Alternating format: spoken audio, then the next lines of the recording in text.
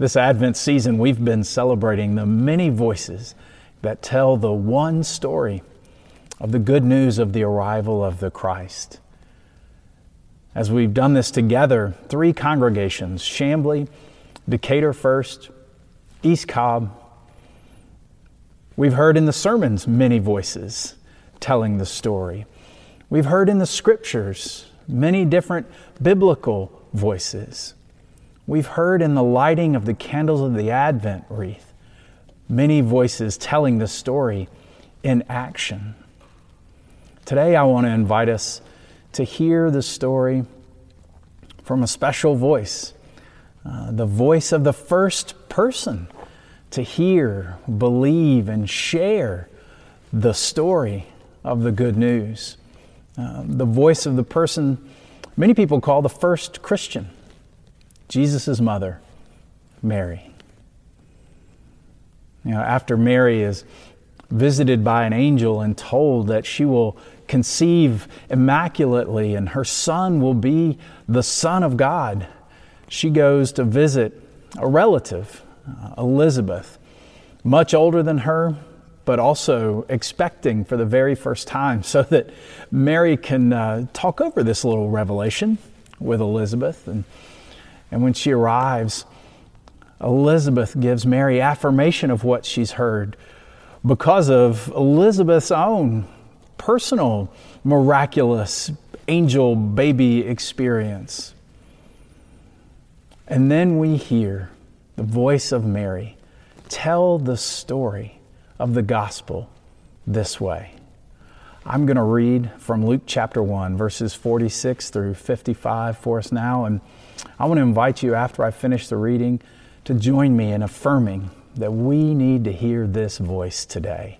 And we'll do that responsively. After I finish the scripture, I'll say, "This is the word of God for the people of God." And you say back, "Thanks be to God." Would you hear now Luke chapter 1, verses 46 through 55. Mary said, "With all my heart I glorify the Lord. In the depths of who I am, I rejoice in God my Savior. He has looked with favor on the low status of His servant. Look, from now on everyone will consider me highly favored because the Mighty One has done great things for me. Holy is His name. He shows mercy to everyone, from one generation to the next, who honors Him as God. He has shown strength with His arm. He has scattered those with arrogant thoughts and proud inclinations. He has pulled the powerful down from their thrones and lifted up the lowly. He has filled the hungry with good things and sent the rich away empty-handed. He has come to the aid of His servant Israel, remembering His mercy, just as He promised to our ancestors, to Abraham and to Abraham's descendants forever." This is the word of God for the people of God. Thanks be to God. This passage of Scripture is often referred to as the Magnificat, which is just a Latin rendering of the first line. My soul glorifies or praises the Lord. And it's Mary's own telling in her own voice of the story of what God is doing in the birth of Jesus.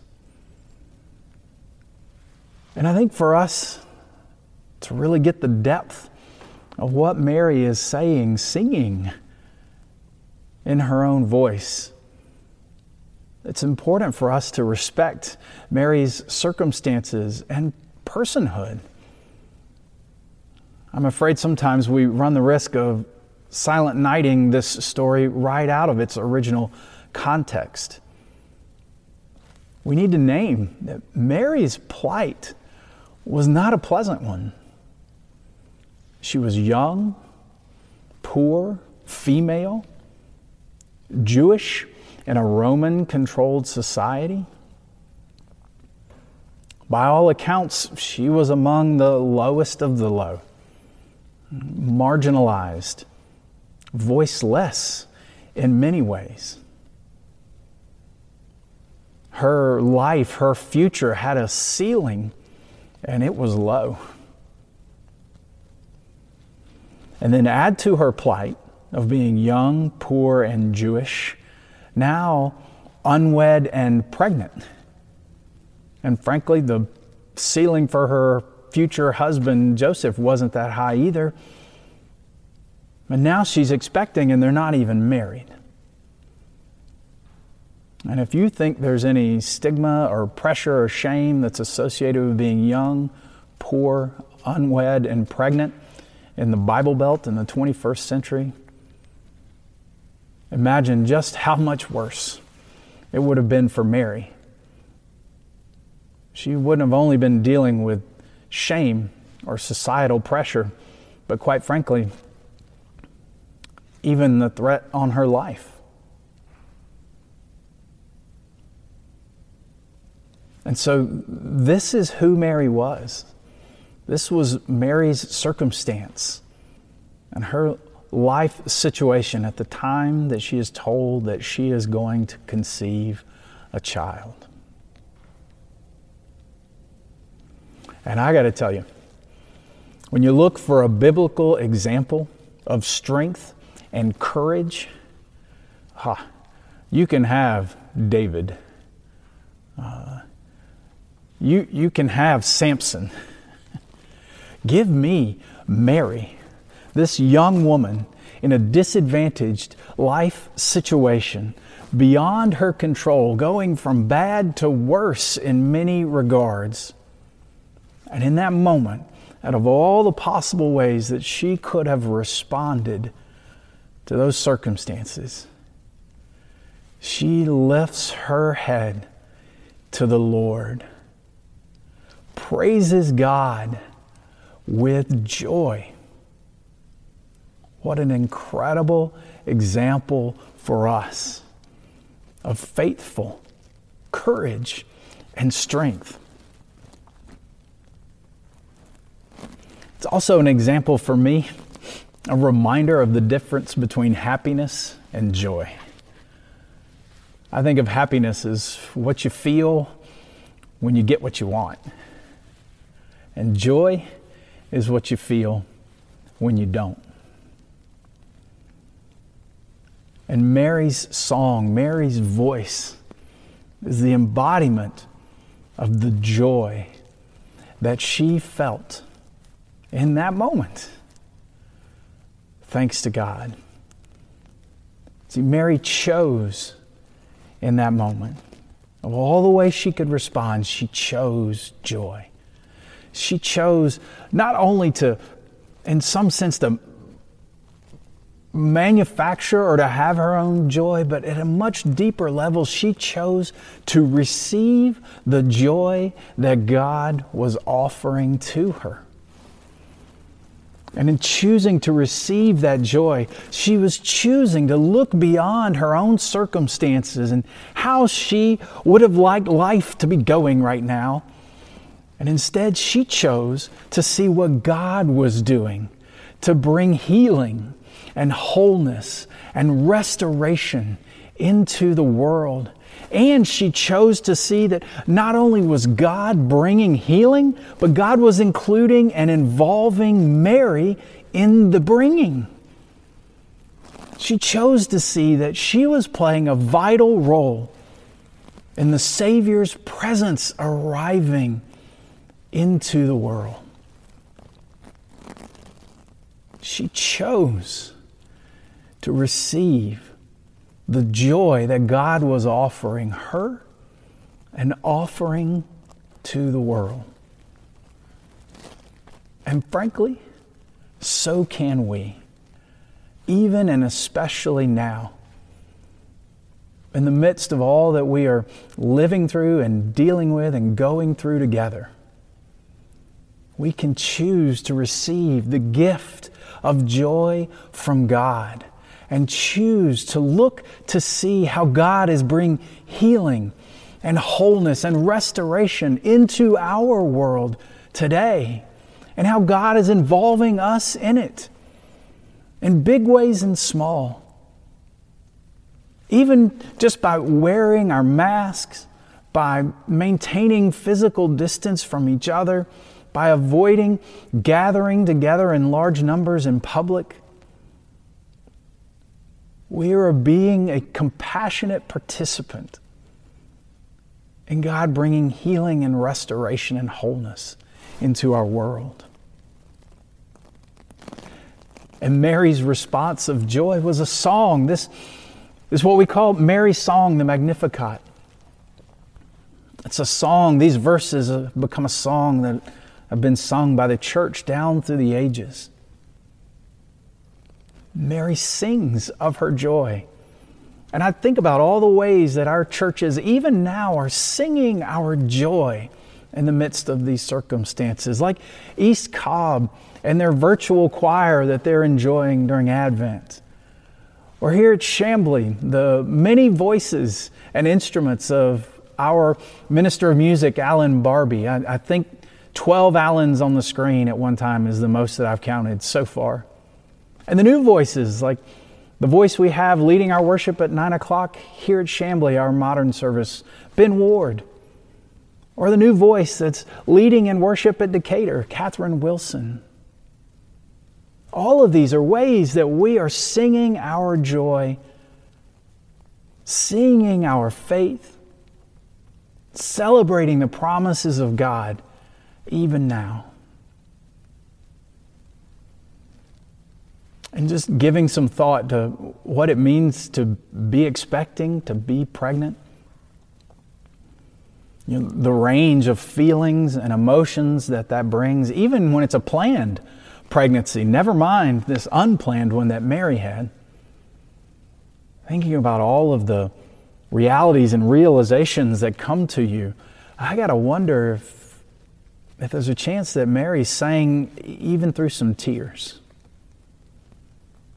as she tried to fathom all that was going on in her life, in her newly forming family, and put it in the context of all that was going on in her world.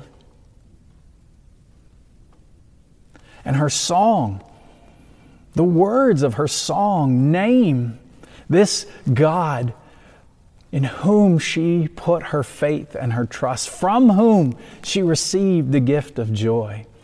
As she described a God who is holy, merciful, and strong. A God who pulls down the arrogant and the proud, and who lifts up the lowly. A God who fills the hungry and sends away the rich empty-handed. And of course today, in the light of the good news of the gospel and the life and ministry of Jesus, we read these words and hear them sung and consider that God is not condemning as much as God is inviting in these words. Inviting the proud, the arrogant, the rich, inviting those who have positions or places of respect or authority, control, those who assume some position of power, inviting them to be humbled, inviting them to share, to give their power, their voice. And at the same time, God is lifting up the lowly, giving them a voice in a way they've never had it before. God is providing for the needs of His children in ways that He has never done before. That God's kingdom is coming, bringing us all together, leveling it all out so that we could truly be one. And in a way, God's kingdom is turning this world upside down, where we put things like pride and power and control and wealth on top, and we put things like being poor or being hungry or being uneducated or being from a different place or land down at the bottom. God's kingdom is turning all of that upside down. And we hear it in Mary's song. Mary praises God for this very topsy-turvy, upside down understanding of what life in God's kingdom, what life with fullness, health, healing, wholeness, and restoration looks like among us. I was so intrigued to see that the Magnificat, Mary's song, was the inspiration in the medieval and early modern church in Europe for the Feast of Fools. Are you familiar with this sort of ancient practice that was inspired by Mary's song? It was a feast in the church when they took time to sort of turn upside down all of the social norms and expectations that they had as a way of embodying. They would even act out the Magnificat as a way of embodying this upside down life of the kingdom of God, and to do it with joy and celebration. E.K. Chambers wrote about it this way. He writes that in the late 1600s in the Franciscan Church of Antibes, lay people in the church put on the vestments of the clergy inside out. They held the books upside down. They wore spectacles with rounds of orange peels instead of glasses. They blew the ashes from the censers on each other's faces and hands, and instead of the proper liturgy, they chanted confused and inarticulate gibberish. They made a joyful celebration acknowledging that God's kingdom brings down the proud and those of high station and lifts up the lowly and turns our world upside down. Oh, siblings in the faith, we are living in a world that in many ways is feeling like it's being turned upside down. We're living in a world where we're struggling to make sense of it all. We're struggling in many ways to grasp for what we're accustomed to and what we're used to, for what we would call normal. What if Advent, what if the joy of the Advent season, what if the joy of the Magnificat of Mary's song involves the very letting go of what we would call normal? What if this is a season where we acknowledge that our comfort, our customs, our normal is a privilege that we enjoy, and yet at the same time is something that we lay down, that we give up, to look toward, to look for what new and different thing God is doing in our world and in our lives. To look for the fulfillment of God's promise that was made to Abraham and Abraham's descendants, and by extension to us, that God's kingdom is coming in new ways, even right now among us, just like it was with Mary and Elizabeth. And what a beautiful story to embody that for us. That they were living through the Advent, the very first Advent. And in this tender moment, it was just the two of them. Celebrating and living it together. And we recognize that Mary's song, a song of joyful faith in a good God in the midst of incredibly difficult circumstances, inspired joy in the church, that God would come through on God's promise. That Mary had the joy of seeing what was coming, in the midst of and on the other side of all that she was going through. The joy of the anticipation of God fulfilling God's promises to lift up the low, to pull down the mighty, to dismiss those who think they have it all, and to draw near to those who feel like it's slipping through their fingers. As one commentator put it, marginalized people, like expectant mothers in the ancient Near East, have time to listen and wait. Those who are alienated by their culture or their circumstances might just be visited by the Holy Spirit. So this Advent season, even as we're distanced or feel confined to our homes or our immediate family or just to one other person in whom we can confide, like Mary with Elizabeth, this Advent season is a joyful season of expectancy for our faithful God to bring God's kingdom now and evermore. Amen.